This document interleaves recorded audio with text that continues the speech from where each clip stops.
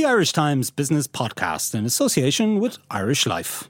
8 of the top 10 Irish companies choose to do business with us. We know Irish Life. We are Irish Life. Hello and welcome to this Irish Times Business Podcast Extra. This is Tuesday, September 20th. I'm Ciarán Hancock and this is a bonus episode of the Business Podcast where we profile 3 more nominees from the EY Entrepreneur of the Year programme. They will go forward to the awards night at the City West Hotel in late October, where they'll be up in their various categories. Don't forget you can subscribe to this podcast for free on iTunes, and it's also available on our website irishtimes.com/podcast. This week I'm joined by phone by James Leckie of Leckie, who's been nominated in the industry category. And in the international category, I'm joined by Jimmy McGee of Athlone Extrusions and Maurice Healy of the Healy Group. And I've asked each of them to give us a 1 minute or so elevator speech just to tell us a little bit about themselves and their business. Hi, I'm James Leckie. I'm Chief Executive of Leckie, a company I formed 35 years ago. I'm an engineer by trade, and about 35 years ago I came across an opportunity running some charity marathons and so on to develop products for kids with special needs. The money I'd raised I gave into a centre in Belfast, and when I saw the opportunity I realised that everything I'd done prior to that sort of shaped me up to do this as a career, and it's been a great career since then. I get to work with great people, and both in the industry and in my company. Working with the therapists and the kids has been a pleasure. We get the opportunity to try new things, develop products, and help kids at the same time. So it's been pretty amazing. The people I work with, they come from a broad range of backgrounds and skills, and we've developed a great company in Lisburn to develop and supply products all over the world now. So I've got a great design team and a great management team there who work hard and are very focused on improving the quality of life of kids with special needs. We supply these all around the world. We do that through several distributors, and we're internationally recognised now as being one of the best in the world. Certainly our focus is making sure that the quality of life of the kids, and that we're clinically and technically focused on providing the best solutions for them. Good morning, Maurice Healy here. I'm from the Healy Group. The company was set up in 1985. It's a kind of an aggregated conglomerate made up of many legs, as I would call it. The primary focus is on food ingredients, which is headquarters in Tallinn, Dublin. Pharmaceuticals, which is based in Clonmel in Tipperary. Chemicals, which is actually based out of in Holland. And the health and nutritionals, which are based out of Shanghai in China. As I said, the company's been around for 35 years. We are an innovation company, not necessarily manufacturing our own products, but primarily a distributor. Hi, I'm Jimmy McGee, the Chief Executive of a company called Athlone Extrusions, based in Athlone. We manufacture plastic for the automotive and sanitary ware primarily. We're hiring 180 people there, and we're exporting to 44 countries worldwide. It's a business I got into 44 years ago by accident, where I was invited in for 2 days, and unfortunately I'm still there working with the company. Right, guys, thank you for joining us. And Jimmy, might start with you. You said you joined the company and you've been there now 44 years. And the company has been through various iterations, hasn't it? It's been acquired a couple of times, and it was part of the Quinn Group back in the day, and now it's been taken over and is privately owned. Yeah, there's plenty of history to the company. The company was Italian owned, which was set up in 1971, and quite a progressive company at that time, Italian owned. They expanded very rapidly in the very late 70s and early 80s and went into receivership in 1983. It appeared to be the end of my world because, I had then travelled quite a bit, done many jobs with the company and didn't know what to do at that stage. And a couple of guys said to me, well, perhaps we should buy it. And, I had 3 children and another one on the way at the time. And they convinced me that I should mortgage the house and I should join them in the buyout of the business, receivership. We done that, and we made, I can well remember, we made 79,000 profit in our first year, which seemed a fortune. Today it seems very little. We pay many of our staff more than that today. And then we went on to do a management buyout of it in 1990, which we gave them 38 times, if memory serves me right, for what they bought at that time, and raised $7.5 million to buy the business. We then looked at the business to grow the export side of it it was primarily the UK and into mainland Europe and further afield. Very successful at that, but still had the house mortgaged and had still no money. So we decided what do we do at that stage, and flotation of the company. So we floated on the stock exchange, on the London and Irish Stock Exchange. I understand we're probably the only company in Ireland to come out of receivership to do that. It was quite successful for us, but things changed pretty rapidly, I suppose. If we look at it, we didn't succeed to make an acquisition, and despite we took 3 companies to due diligence in our first year, and we didn't succeed to secure anything. And then we got approached by the Barlow Group, which was primarily moving from radiators into plastics and were the darling of the market. And they bought the company, which I sometimes said they made an offer we couldn't refuse for it. But subsequently they became too small and looked at a management buyout. But as you have said earlier, was beaten to the post by the Quinn Group. Yeah. And the Quinn Group bought the business at that time, and I subsequently bought the business back from... So you worked for Sean Quinn? Yes, I worked for Sean Quinn for 3 months. What was that like? Because he's seen as, very entrepreneurial, obviously, in many ways. I know it didn't end well for him, but... Sure. I suppose, when you work for yourself, as I did for many years, it's very difficult to go back to work for somebody else. So, yes, I've worked for Sean Quinn, I'd worked for the Barlow Group, but experience, I must say, that you can gain from some of those guys. We bought the business. Was it the wise in 2004? July of 2004. Was it the smartest move? No. Didn't appear to be. Do I regret it? No, because it wasn't long till we hit the downturn in it, and we had high borrowings in the company, and that was a struggle to get through those times. But I can say, looking back at now, last year was the most successful year ever in the history of the company, and we're having an excellent year this year. But of course, I should add to that to say that this is not just me. This is the quality of people who who work for us, and that's important. A common theme important to say most that. Company owners, yeah. Maurice, Jimmy's journey, I suppose, not conventional in terms of entrepreneurs, which brings me to the point of whether entrepreneurs are actually born or made. What do you think? Well, it's a mixture of both. There's always an intuitive kind of belief in yourself when you're working for another company. You'd love to own your own company and wake up every morning with all the challenges of what that means. At the same time, in actual fact, like a lot of successful people have worked for other people and become very wealthy working for other people. So in my own case, I believe in actual fact I had my mother's spirit, and that drove me to owning my own company. Right, okay. Now, your company is diversified. I think I might have called it an old-fashioned conglomerate, which might have wrote you up the wrong way, perhaps. But nonetheless, it is a conglomerate. You're in different industries. That isn't perhaps the structure that a lot of companies have. So just tell us a little bit about why you've put it together that way. It's difficult to actually imagine how it actually ended up like that. It was never intended, I can assure you. We muddled and stumbled our way through it. Over the years, since 1985, I've acquired other companies, some of them which were struggling, or some that were in receivership, a bit like Jimmy's story, and tried to rebuild them again. And in the course of that journey, I've bought and sold 2 companies very successfully, made a great deal of money, 2 chemical companies in the United Kingdom, with the help of my business partner and now great friend, Dr. John McKeown from County Clare. So that's part of what we did in the beginning. And then I wanted to access other markets, so then I put Healy into those other markets as a food ingredients company.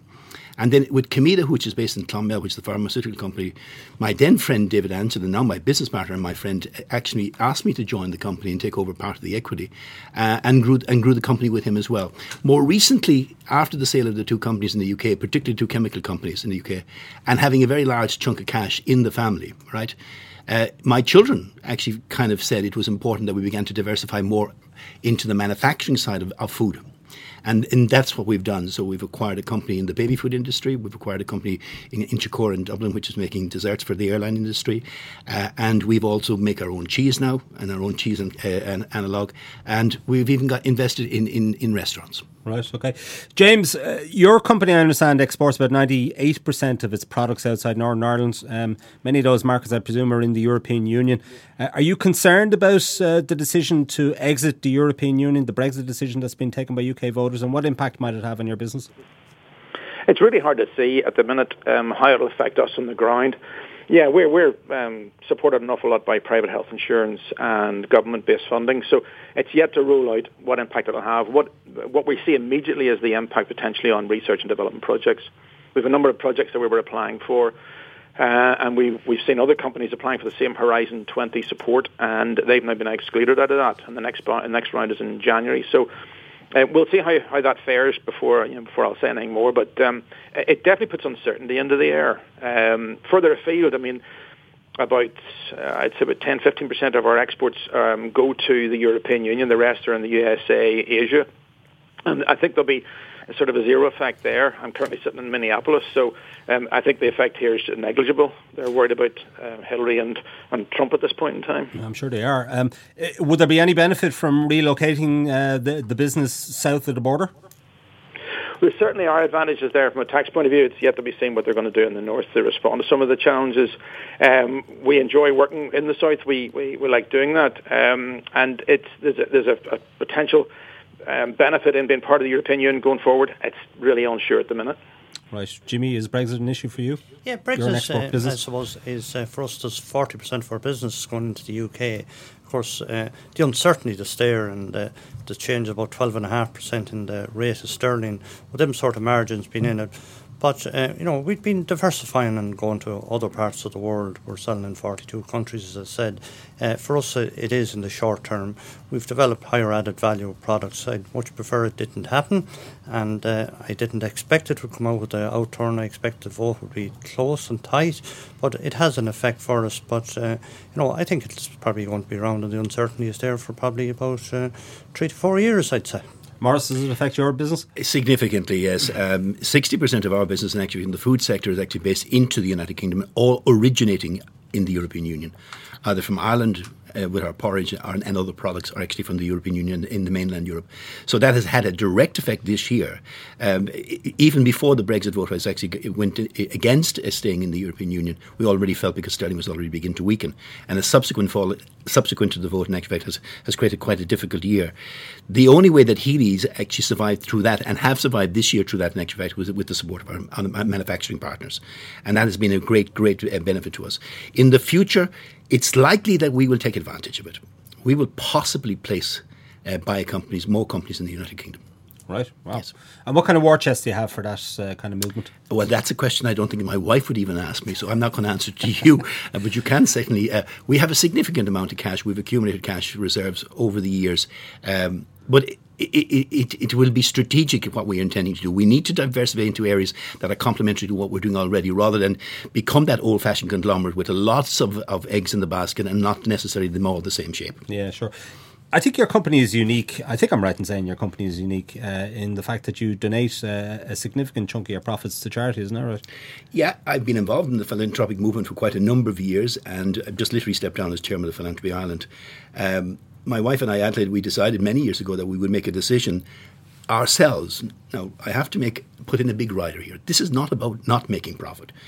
This is about a decision that the company could afford to give a proportion of its profits away to good causes that are affecting the business locations where my plants and my premises are.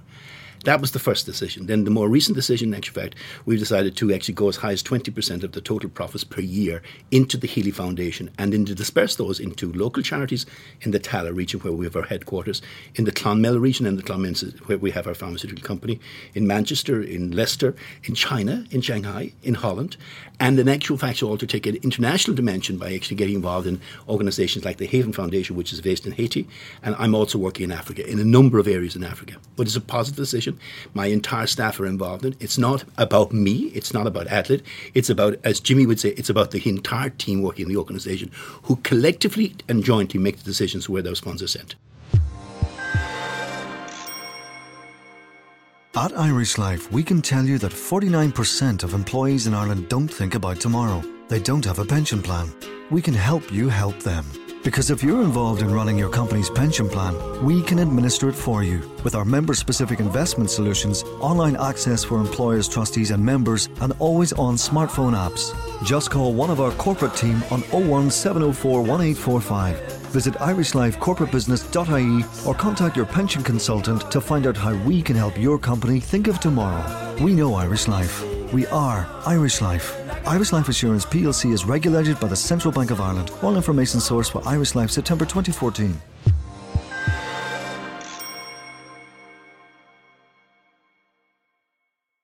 James, in your opinion, what makes a good leader? a good leader? I think someone who's able to see into the future to some degree and understand what their customers' needs are.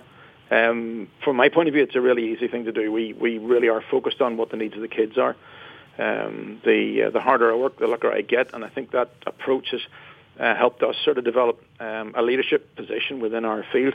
In regards to being a leader within the company, again, clarity of focus and maintaining a consistent focus on what's right for your customers and the kids. It's all about that in every area of the business, making sure everybody's committed and passionate about what they do.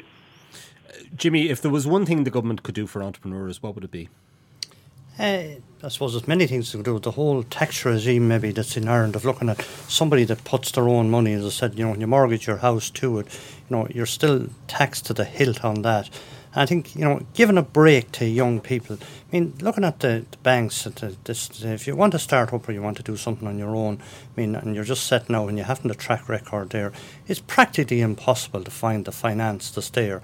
Not every story is going to be a success, but it's worth looking at the ones that are enormous success. So I think there needs to be some break that's in there to allow people that, there can be some failures in it and some fun that's there in it, and perhaps giving the tax break to some entrepreneurs that's there, even if it's to take people who have emigrated abroad, who had to go during the tougher times in 2008 and 2009, that there's something there to take them back, to get them to work on Ireland. Because, the business, in my opinion, a business is all about people. Yeah. Maurice, what would you encourage the government to do for entrepreneurs? It's exactly the same as Jimmy. I mean, recently we've launched the Ludgate Centre down in Skibbereen, the first digital 1 gigabyte hub in the country. And both myself and Sean O'Driscoll have actually put a seed fund behind that project with the intention of attracting young people, not necessarily people straight out of college, but people with good ideas to go into the centre and use the facility to actually become part of it. The government now must step in with Enterprise Ireland and support that mechanism with grant aid. Ours is angel fund aid, right? It's not even aid, it's actually investment funding, right? And if they can come in with proper funding, with a little bit of soft capital is key. And I think Jimmy is so valid by saying there must be an acceptance within government and within the agencies that failure is an option. Yeah. James, as a business in Northern Ireland, you've got administrations in both Stormont and Westminster, I suppose. Do you think what would you encourage them to do to help entrepreneurs? And is there some way that perhaps the political system could be streamlined for the benefit of entrepreneurs in the north? I think there's good support. Northern Ireland did a great job in Northern Ireland, just like Enterprise Ireland do in the south, in supporting small businesses and new startup businesses. I think the concern I raised earlier on about the research and development projects and making sure that there's some sort of fiscal support should it not be forthcoming from Europe and the Brexit question, that's there. I think that really would help a lot. But there are just as the other guy said, there's soft money around, and I think that's a critical factor to make sure there's oil in the gears and things moving forward. Okay, gentlemen, I'm going to finish up by just asking you to maybe give a key piece of advice for budding entrepreneurs. Maurice, I might start with yourself. It came very clear to me when I was in Boston. Make sure you hire the best and make sure you pay them the best to keep them to stay. When they get to a point of making the investment that you have made profitable, give them part of the equity. James? Yeah, I go back to the focus one. I mean, I agree with Maurice there. Employing the best people is absolutely clear, and making sure that they have the tools to do the job and are clear about where the journey is going.